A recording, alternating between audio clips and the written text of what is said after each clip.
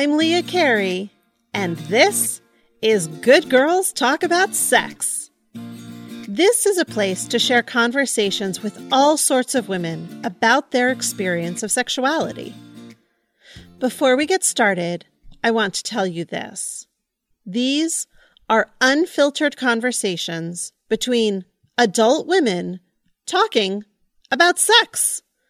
If anything about the previous sentence offends you, turn back now. And if you're looking for a trigger warning, you're not going to get it from me. I believe that you are stronger than the trauma you have experienced. I have faith in your ability to deal with the things that upset you. Sound good? Let's start the show. In today's episode, we'll meet Eveline Dacker, a 53-year-old cisgendered woman who describes herself as half Mexican and half Jewish, bisexual, biromantic, and polyamorous. Eveline is a physician in Salem, Oregon, and she's the CEO of Sex Positive Portland, an organization dedicated to understanding and exploring all aspects of human sexuality. Today's episode is a little different because in addition to sharing her personal story, Eveline also explains the STARS conversation, a formula she created to help all of us talk about sex. This information is so important that rather than doing a Patreon episode, I'm releasing a bonus episode for all listeners. Look for the STARS episode in your feed immediately following this one. Now, the sound quality of this week's interview is not perfect, but it's because rather than sitting in a studio, Eveline invited me into her home. She and I sat on the floor of her bedroom and chatted. So throughout this recording, you'll hear the sounds of daily life, cats climbing on laps, planes flying overhead, etc. I am so pleased to introduce Eveline. I'm so excited to be talking to you today. You are the CEO of this organization that has become intensely important to me over the last 6 months, Sex Positive Portland. And I'm so grateful to you for the work that you do, both with Sex Positive Portland and being a sex positive physician. So thank you for being with me today. Oh, you're welcome. So I know a bunch about the things that you teach, but I know very little about who you are personally. So I'm really excited to learn from you what your story has been. So the place that I start with everyone I interview is, what is your first memory of sexual desire? Wow, I think I must have been between 6 and 10. And but I didn't know what I was having with sexual desire. I have always masturbated ever since I was a baby. And so to me, that energy was always just a part of who I was. And I think that I remember identifying it in relationship to another person between the age of 6 and 10. I think that it had to do with a sitcom or a TV show that I remember feeling attracted to some woman on the show. And then that kind of fed into this thing that I did, which I didn't have a name for many years. So when you say that you masturbated even as a baby, was that, I'm curious how you discovered it, but I'm also curious, did you masturbate to something that you would now call an orgasm? Yes. I don't think I ever necessarily discovered it. I think it was probably something that just was innate, honestly. I've seen other children do this and other female children do this. So it's kind of was like a self-soothing behavior that I had, that I just did. And I did go to orgasm. I had no awareness of what I was doing, nor did I even have a name for it until I was about 12 or 13 years old. But I knew that what I was doing was something bad because I was hit for it and told not to do it. And one of my most traumatic memories was when I was in second grade. I think I was doing it in the classroom. And I was told not to by the teacher, and I listened. But then I was called to the principal's office, and my mother and the counselor and the teacher and the principal were all there. And they all were telling me this is something that you can do in private, but you shouldn't do it in public. And I had no idea what I was doing. Nobody ever said anything about what I was doing. And then when my mother caught me, she would hit me and told me what I was doing was bad. But again, I didn't know what I was actually doing. So I ended up just taking it to like my bedroom and to my own private space at night.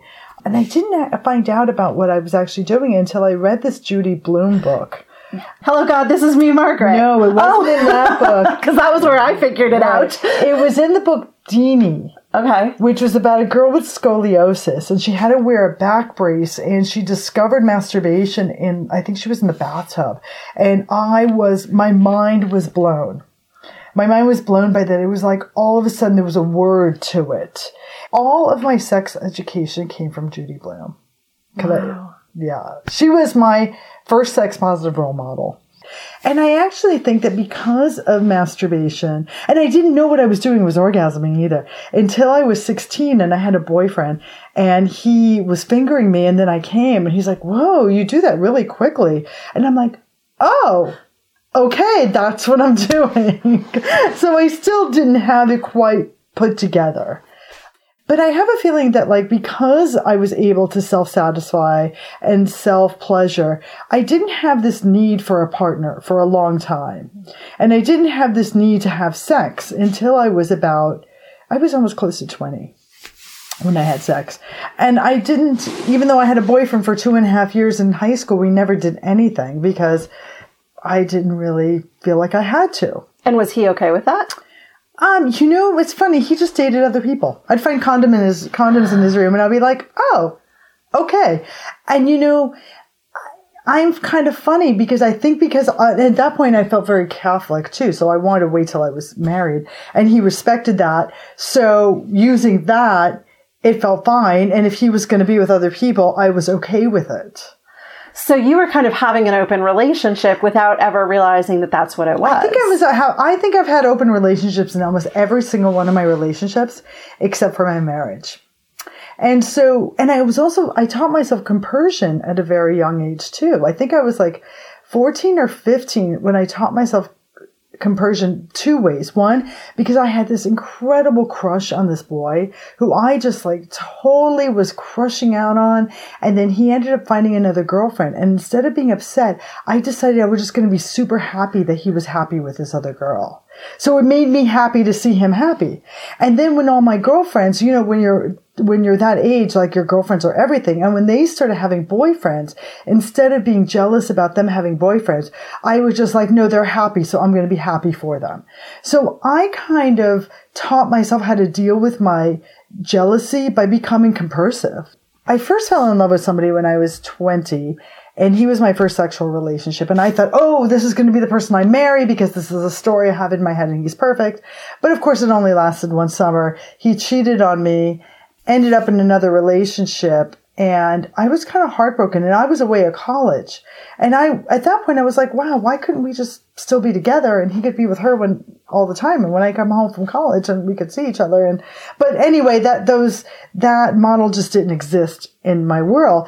Well, it's interesting because you use the word cheating, which is because he didn't tell me, and it was what he did. Yeah. So if he had told you, it could have potentially ended differently. All the time. And what's interesting is that him and I continued a sexual relationship for the next 10 years until I met my husband. And he would have girlfriends and we would have sex together. I never felt bad about the fact he had girlfriends because I wasn't involved with anybody where I was ever monogamous. I just didn't have relationships that way. My primary relationship was with school and everything I did. Like, I've always been one of these people who had a really big life outside of my relationships. So I would travel, I would be in school, and then my relationships would kind of have to fit into that. So I never felt like, oh, you have to be just with me. And all of my relationships when I was in my 20s they weren't closed. We didn't necessarily use the word monogamous or non-monogamous. I feel like I took a 24-year detour into heteronormativity, kind of 22 years of that monogamous. Huh. So when I met my spouse, I was 27, just about to finish medical school. I was a couple months away. And I was at this point in my life where it was like, oh, okay, settling down sounds like I'm ready. I'm kind of done with all the hard work, and I have residency, and then like I get a job, and you know, life goes on. And I never imagined myself meeting anybody though. Like I always thought I was too out there. You know, I was the weird one in medical school. I was the rebel even then, you know. I was the one who would go to class kind of wearing booty shorts and thigh-high boots. And, you know, I was always quite, my rebelliousness and just wanting to like not fit into that mold of what you're supposed to be like has always been strong with me. So I just, like most American men were just super intimidated by me. A lot of my partners were European. I had some female partners as well, but they were outside of the medical community. Yeah, I just couldn't, if somebody was to be voted the least likely to get married and have children and settle down into mainstream America, I would have been voted that person. And then I met my spouse on a beach in Thailand, when I was just starting a rotation. I was doing a rotation in Thailand. And he seemed to be like exactly everything that I ever imagined I wanted a partner to be. He was literary. He was smart. He was funny. He was European. He was handsome, bisexual. What else? He wanted to be a writer at the time. Like his passion was to be a novelist. And I was like, this is perfect. I'll work. You could be the novelist. You could stay home with the kids if we have them. And we'll like have this perfect little life. And so within 4 days of meeting, we decided that he was going to move from Australia, which is where he was living, to come to the United States. And I had no idea where I was going to be, where my residency was going to be. And we were going to start a life together. Wow. And we were in love. We were in like big NRE, right? Yeah. And some people won't know that. Oh, new relationship energy, crushing infatuation, that yummy oxytocin that kind of runs through our system and clouds everything. You know, we were madly in love. So enough to move from Australia to the United States. And, you know, we had this one experience. I went to Australia to visit him, and we went to this dinner party. And I was kind of flirting with this man and this woman. And there was like this energy there. And there was like this energy there between the four of us. And I kind of remember picking up on that energy and being like, oh my God. And then David and I went home. And we were like, whoa, wow, maybe something could have happened.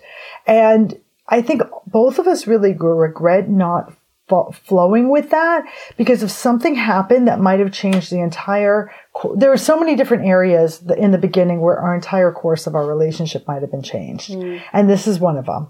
And I remember being excited by that idea, but didn't know how to navigate it in a new relationship with somebody.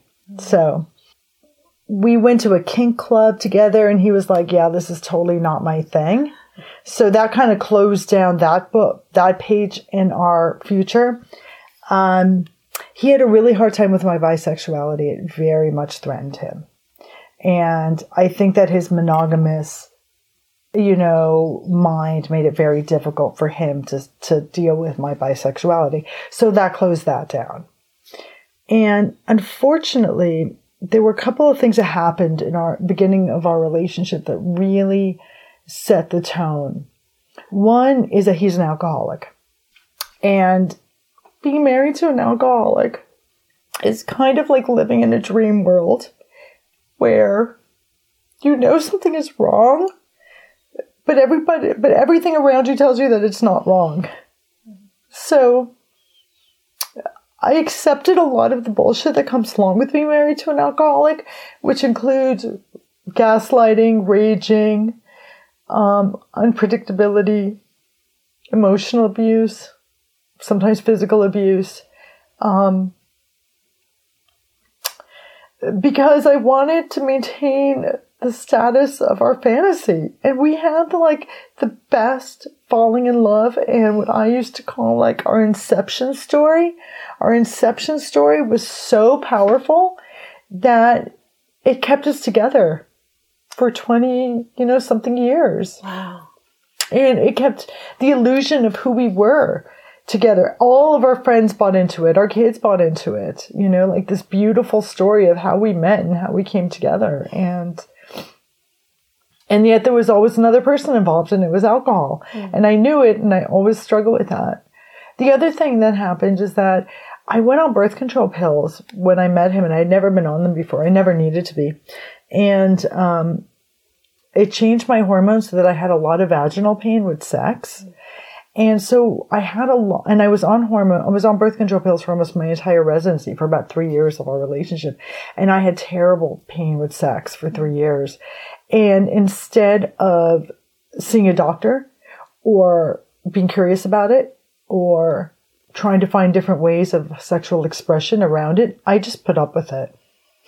And so I was a resident who hardly slept, who was stressed, who was married to a man who just left his entire life and friends and everything he knew from Australia to come live with me, who was a drinker, and I had vaginal pain. So the very beginning of our relationship was really problematic, but we stayed together because we had this belief that we were soulmates and we were meant to be. And I went on birth control pills and my pain went away. And then I got pregnant and had my kids and, and so then we started that chapter of our life of raising children together. And I never felt sexually compatible with him. Wow. Ever. Even once the vaginal pain went away. Mm-hmm. I kind of even remember when we first had sex. Like, it was really great at first, but I was really whoa, you really fuck differently than what I'm used to. And I really missed what I was used to. And my spouse is a handsome, tall, kind of masculine presenting male. And all my other male partners had a lot more feminine energy to them. And I would say they're more sensual lovers than more sexual lovers, if that's the best way I could do it. And I was married to someone who was a very sexual lover. When you say that, do you mean sort of like going straight for the intercourse? No, not even that. No, just the way the intercourse happens. Uh-huh. Was more like sexual energy moving versus sensual energy moving. Mm-hmm. And my preferred style is much more of a sensual energy moving. So slower, continual, getting into a rhythm with a person and really staying in that rhythm with someone versus kind of like changing rhythms depending on what they're needing, And so I just never really felt resonant with him and compatible with him sexually. And I didn't like sex. Like, it always was something I had to do. You are now, these years later, like the godmother for the rest of us and talk about sex and talk about all of the things about sex and what you like and what you don't like. But it's so interesting to hear you talk about this period when it sounds like you weren't really communicating. One of the problems with my communication with him was I would tell him things and he would forget them. My God, I've been in that relationship. Right.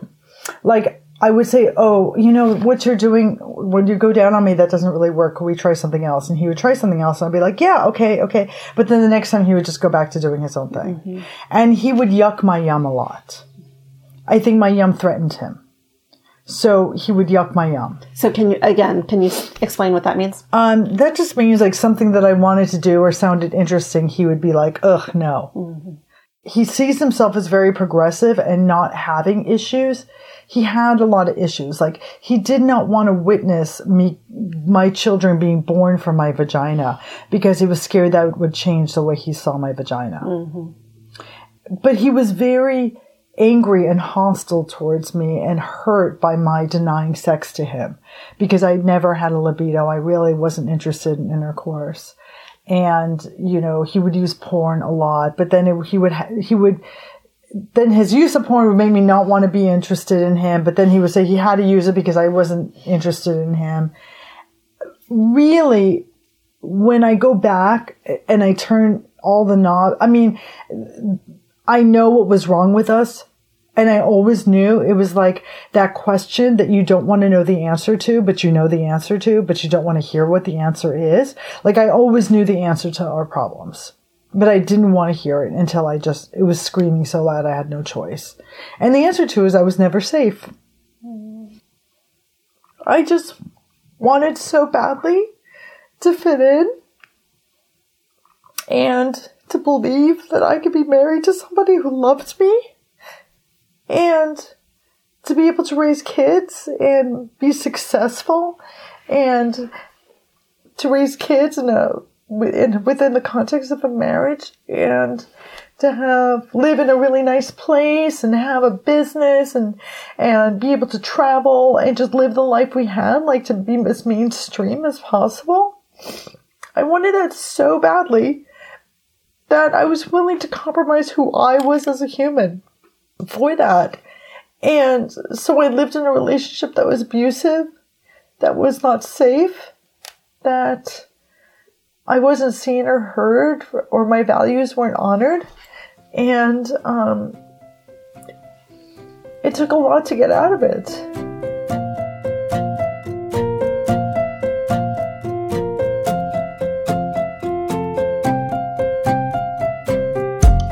Are you aching to explore new vistas of your sexuality? Do you hear me talk about concepts on this show and think it makes sense, but I need help applying it to my particular situation? That's where personalized sex and intimacy coaching comes in. When you work with me, I promise to help you feel safe exploring your sexuality. Together, we'll look at your needs and desires without judgment and help you figure out how to fulfill them. There is no single answer that's right for everyone, so I'm going to help you discover what's right for you. And we'll go at your pace. That's the pace that respects your emotional needs, your boundaries, and your nervous system. Because going too fast can send you into shutdown, while going too slow can be infuriating and exhausting.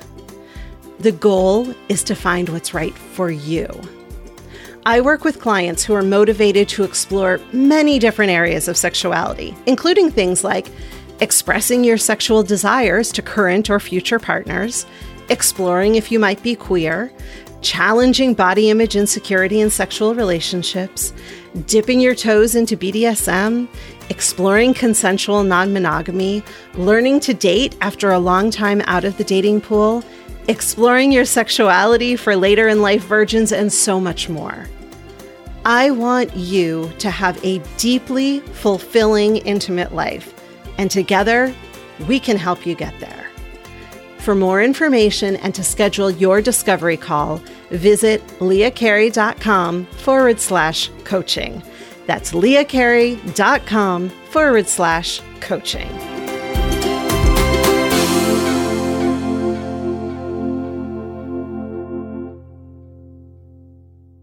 As I entered my 40s, I recognized that like my sexuality was going to leave me someday. I could see this happening with all my menopausal patients. And I was like, oh my God, this is really scary.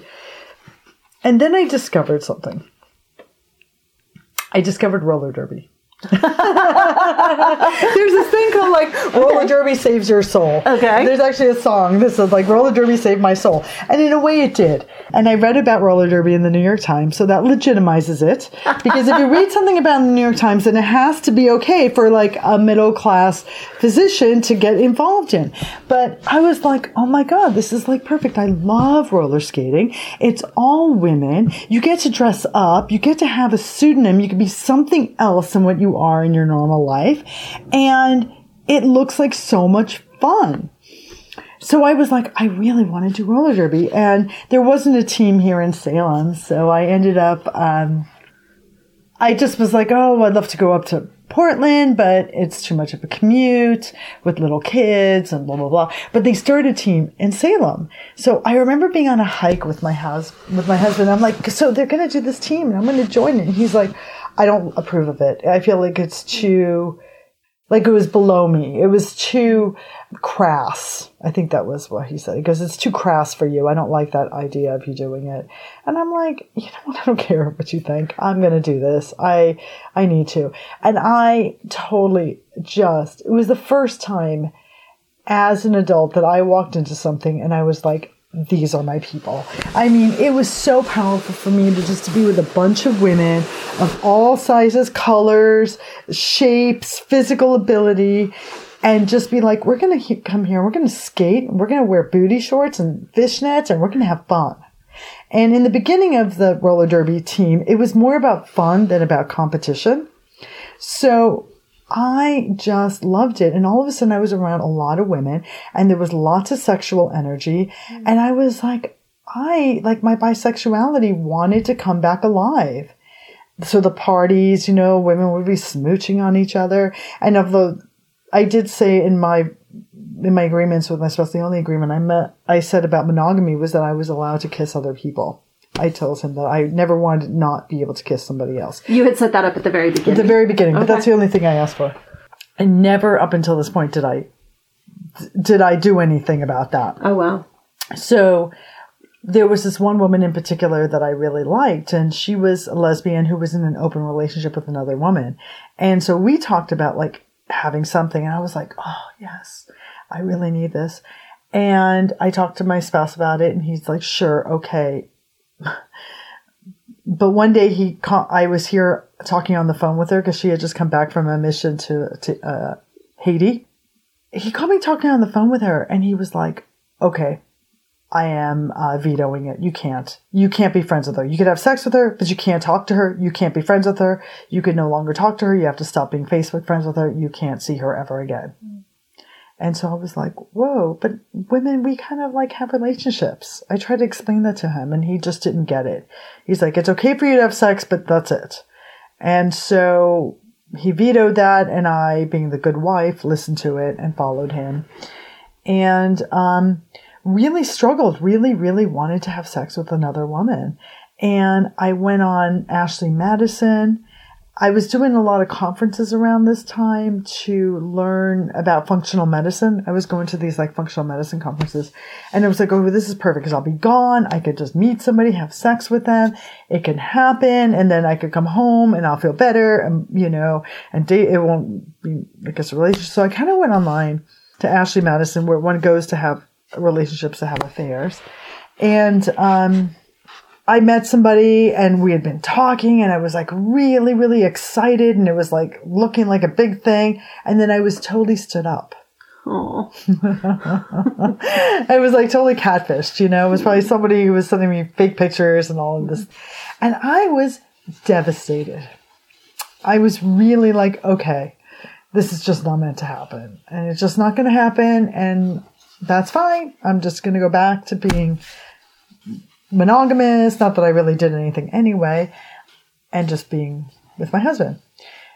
And that was around 2010, 11-ish. Then we had a really rough year of him drinking very badly, and then he went a year of being sober. Was he actually sober, or was he like a dry drunk at that point? What do you mean? So my dad was an alcoholic, and he spent some time being like, I'm going to prove to you that I can be sober so that you'll get off my fucking back. Yes, that's what he was. That's the dry drunk. Right. And so he was that, and he'd go through periods of doing shit like that, because he was not an alcoholic, It was, I had the problem. Yes. I was the only person who had a problem with his drinking. He didn't have a problem with his drinking. I'm familiar with those conversations. Yeah. So, we had this thing happen. We were out in Taos, and we went into a store, and this woman who was at the store totally started flirting with him, and it totally turned me on. I was like, oh my God, that's so hot. And and after we left, and I didn't really tell him things when it turned me on, because he usually yucked my yum. So it was very hard for me to communicate with him when I was like turned on in general. But I was like so turned on. I was like, oh my God, that was so hot. I love that. And he immediately got angry at me and just started yelling at me, saying, how could I not just love him and find him attractive for who he is? Why does it take somebody else doing this? And how could he does so much for me, and why am I, and it devastated me. I mean, it totally devastated me to the point where I shut down sexually altogether. I became anorgasmic. I lost everything. I mean, I'd already been through so much with him that at that point it was like, this is over. I can't imagine me being sexual. And I realized, what I have to look forward to is when I'm menopausal, it'll be good because I won't have a sex drive anymore. So I'll be able to deal with this. And this is what it'll take for me to be married to him. It's just not having a sex drive, because having a sex drive and not being able to do anything with my partner is really difficult. And there's no option. So then I read the book, Mating in Captivity. And I was like, oh my God, I just read this great book. She talks about like this invisible third. So like if there's another person that I could have a crush on and do something with, we can maybe opening up our relationship. Sure. Okay. We're going to open up our relationship. And so pretty much I made the decision that we're going to open up our relationship. And again, I was going to all these conferences. So I had friends at conferences, and I started kind of this sexting, texting kind of thing with one of these male friends of mine, because before it was only women. Now it was like open to everybody. And had this been communicated with him, or were you doing this on your own? This I communicated with him. Okay. And like there were times in the past where I wasn't totally communicating with him, because I knew that if he knew, he would just tell me to stop. And I didn't want to stop because I was already shutting down so much. But this time, yeah, I said, you have to read this book. And he listened to her TED talk, and he's like, okay, I get it. I know what we're doing. That was it. So he never even read the book. So we started opening up our relationship, and then I started fooling around with my female friends, and like just everything kind of opened up. And, he started drinking again, but it was very slow. When a person goes back to drinking, they start really slow, and it takes them a while to ramp up. And then during the summer, he was back to where he was, ramped up. It was all my problem, and I started shutting down. So even though we had opened up, it's like things weren't going that great for us. In September, I met a man. And it was, again, I only wanted these like casual thingamajiggies because I had my husband. And David was drinking a lot. And I met a man online, and it was a lot more than just something casual. Like, it was one of those like meeting soulmates that saved my life. It was a really deep relationship, and deep on a sexual healing level. Like, we resonated so well sexually. Like even to this day, I mean, he's the person that kissed me the most, that I felt like, oh my God, I could kiss this person forever. Like, and, he had some sexual issues that he was working through too. And so in a way, we just were each other's healers, and it was very deep, and we saved each other's lives.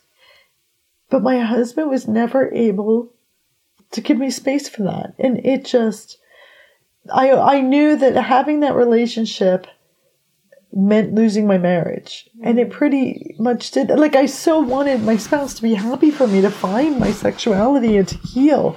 And I wasn't just healing from this marriage and what this marriage did to me, but I was also healing from like the trauma that my mother gave me from hitting me when I was young and telling me to shut my sexuality down. And my spouse was telling me to shut my sexuality down. I mean, I was always told that to shut my sexuality down, and I had totally done it. And to meet a person who not only sexually resonated with me, but told me it was okay to be a powerful woman. And he validated my power. It was like, no, there's people out there, there's men who could love that. And that was really, to this day, I still have to remember him saying that. Because is hard for me to believe all the time. And I ended that relationship because I had to, because my spouse just couldn't hold space. It was just too much. The fighting afterward, the rejection. I would come home and he would just outright reject me. I was like, oh my God, I had such amazing healing, and now I'm coming home and you're rejecting me? Like, he just was so angry that he couldn't be the person who did that. But he couldn't.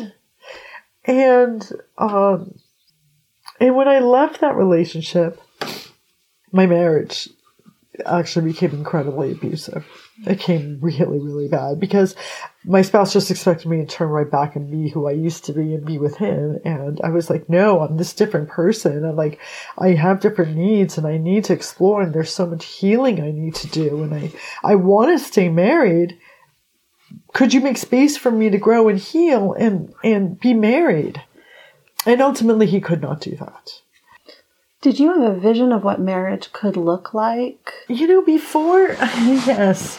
Because when I was in my 20s, I remember reading things like Henry and June and watching the BBC series Portrait of a Marriage, which is about, I think, Violet Sackville West and her husband, and both of them are bisexual, and maybe her husband was gay, and maybe even her husband was not able-bodied, and they had outside lovers, and they had this big group of literary friends, and we're in the avant-garde, and I was like, I want that. Yes, that's what I wanted, but that's just not what I manifested. Mm-hmm.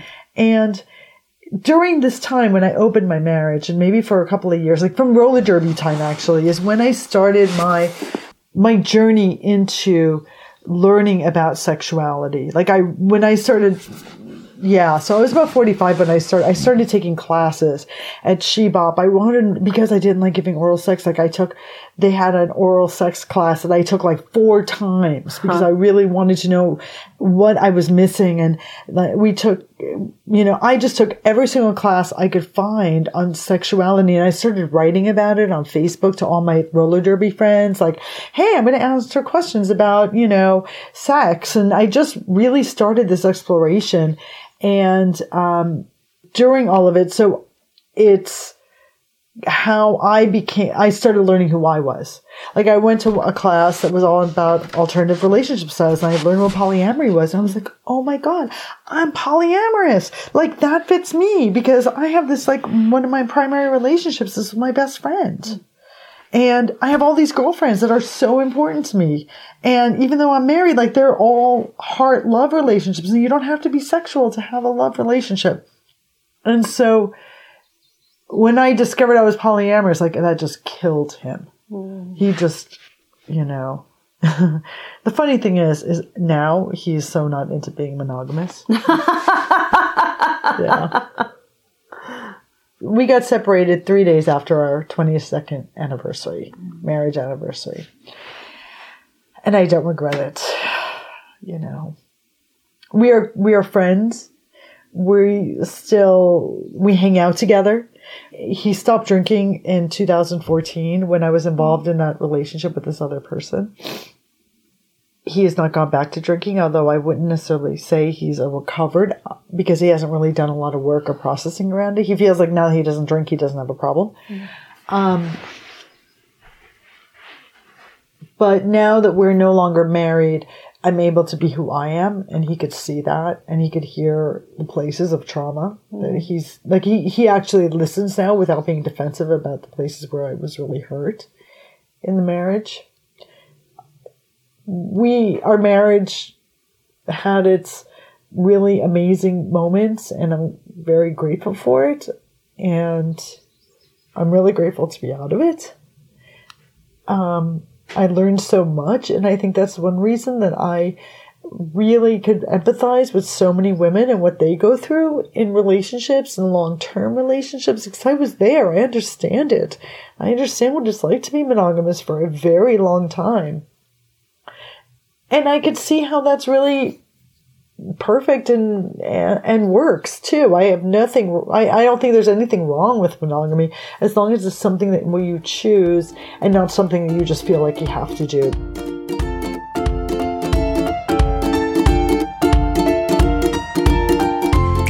Friends, if you love these conversations, I would love your help to keep them going. There are 3 ways you can participate. 2 are free, and 1 is for listeners who've got a few extra dollars each month. Number 1, take a screenshot of this episode right now and post it to your Instagram stories. Tag me in your post, and if it's public, I'll reshare and send you a personal thank you. Word of mouth is the best way to build buzz for an independent show like Good Girls Talk About Sex. And the more people listening, the healthier our collective sexual experiences will become. Number 2, don't want the whole world to know you're listening to a show about sex? I get it. Perhaps you heard something in this episode that reminds you of a past conversation with a friend or something you wish your partner knew. Send them a link to this episode and a quick message about why you think they should listen. And number 3, if you have the resources to support the sex-positive work I do, I'd be grateful for your support at Patreon.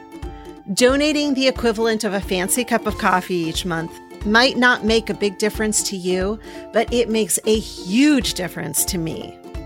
There's absolutely no contract or obligation. You can cancel at any time. Plus, I donate 10% of all proceeds to ARC Southeast, an organization that supports women in the Southeast United States to access reproductive services that are currently being legislated out of existence.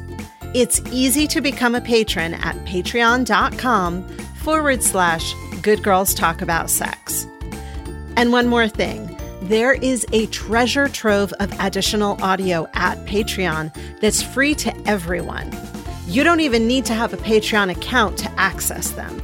Just go to patreon.com/Good Girls Talk About Sex to start listening. I appreciate every one of you.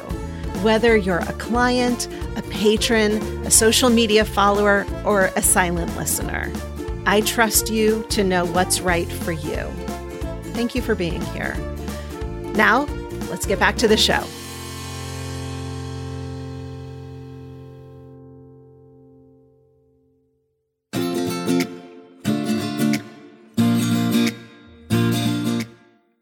Before we let Evelyn go, let's do the quick 5. 5 quick questions that we'd usually be too polite to ask anyone. Favorite sex toy? My hand. Oh, I love that answer. Hair down there or bare? Bare. Okay. How long have you been doing that? I got lasered at about 45. Oh, okay. So that's permanent. That's not shaving. Yeah. Okay. Your go-to masturbation fantasy? Ooh. Usually kind of a non-consensual encounter of some kind. Usually me being the receiver, but sometimes the other way around too. Oh, interesting. Where I'm seducing somebody. Yeah. Okay. How much noise do you make during sex? I'm moderately noisy. Again, it depends on context, but I definitely have a voice. When I was married, I was incredibly silent. I was totally silent. Could even orgasm. I could orgasm silently without touching myself. I could just do it like in my thinking and I could make myself have an orgasm. Wow. I'm really very, very orgasmic. Oh my goodness. Because I've been doing this since I've been a baby. Right. That's what I tell people. When people are like, whoa, I struggle. It's like, no, I've been doing this since I've been a baby. I have lots of years behind me. So I'm pretty good at it. Do you have any erogenous zones that aren't commonly known and other women should try? Well, my lower back and ass, touching on my ass and my lower back are probably my favorite erogenous zones. That totally gets me off. Cool. All right. Evelyn, thank you so much. This has been amazing, and I'm so happy to have had this time with you. Yay, thank you. I'm sorry I kind of cried and kind of talked a lot. So, I'm glad. So, yeah, this has been It's been quite the journey, I'll just say that. But hey, what's life if it isn't a journey? So true.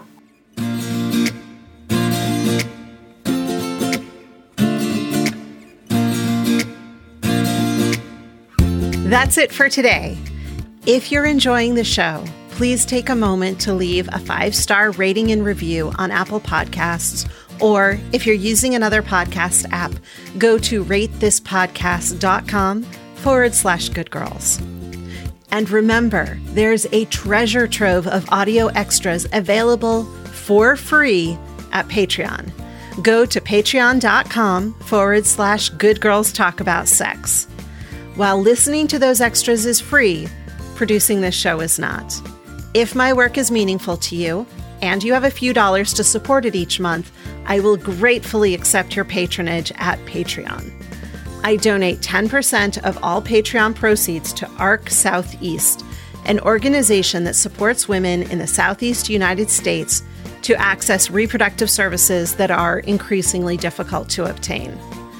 Find out more and become a community member at patreon.com/goodgirlstalkaboutsex. Show notes and transcripts for this episode are at goodgirlstalk.com. Follow me on Instagram, Twitter, and YouTube at Good Girls Talk for more sex-positive content.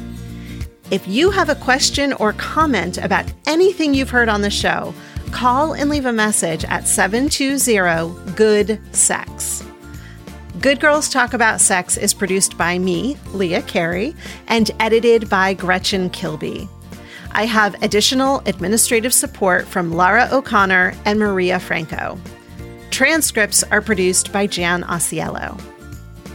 Before we go, I want to remind you that the things you may have heard about your sexuality aren't true. You are worthy. You are desirable. You are not broken. As your sex and intimacy coach, I will guide you in embracing the sexuality that is innately yours, no matter what it looks like. To set up your free discovery call, go to leahcarey.com/coaching. Until next time, here's to your better sex life.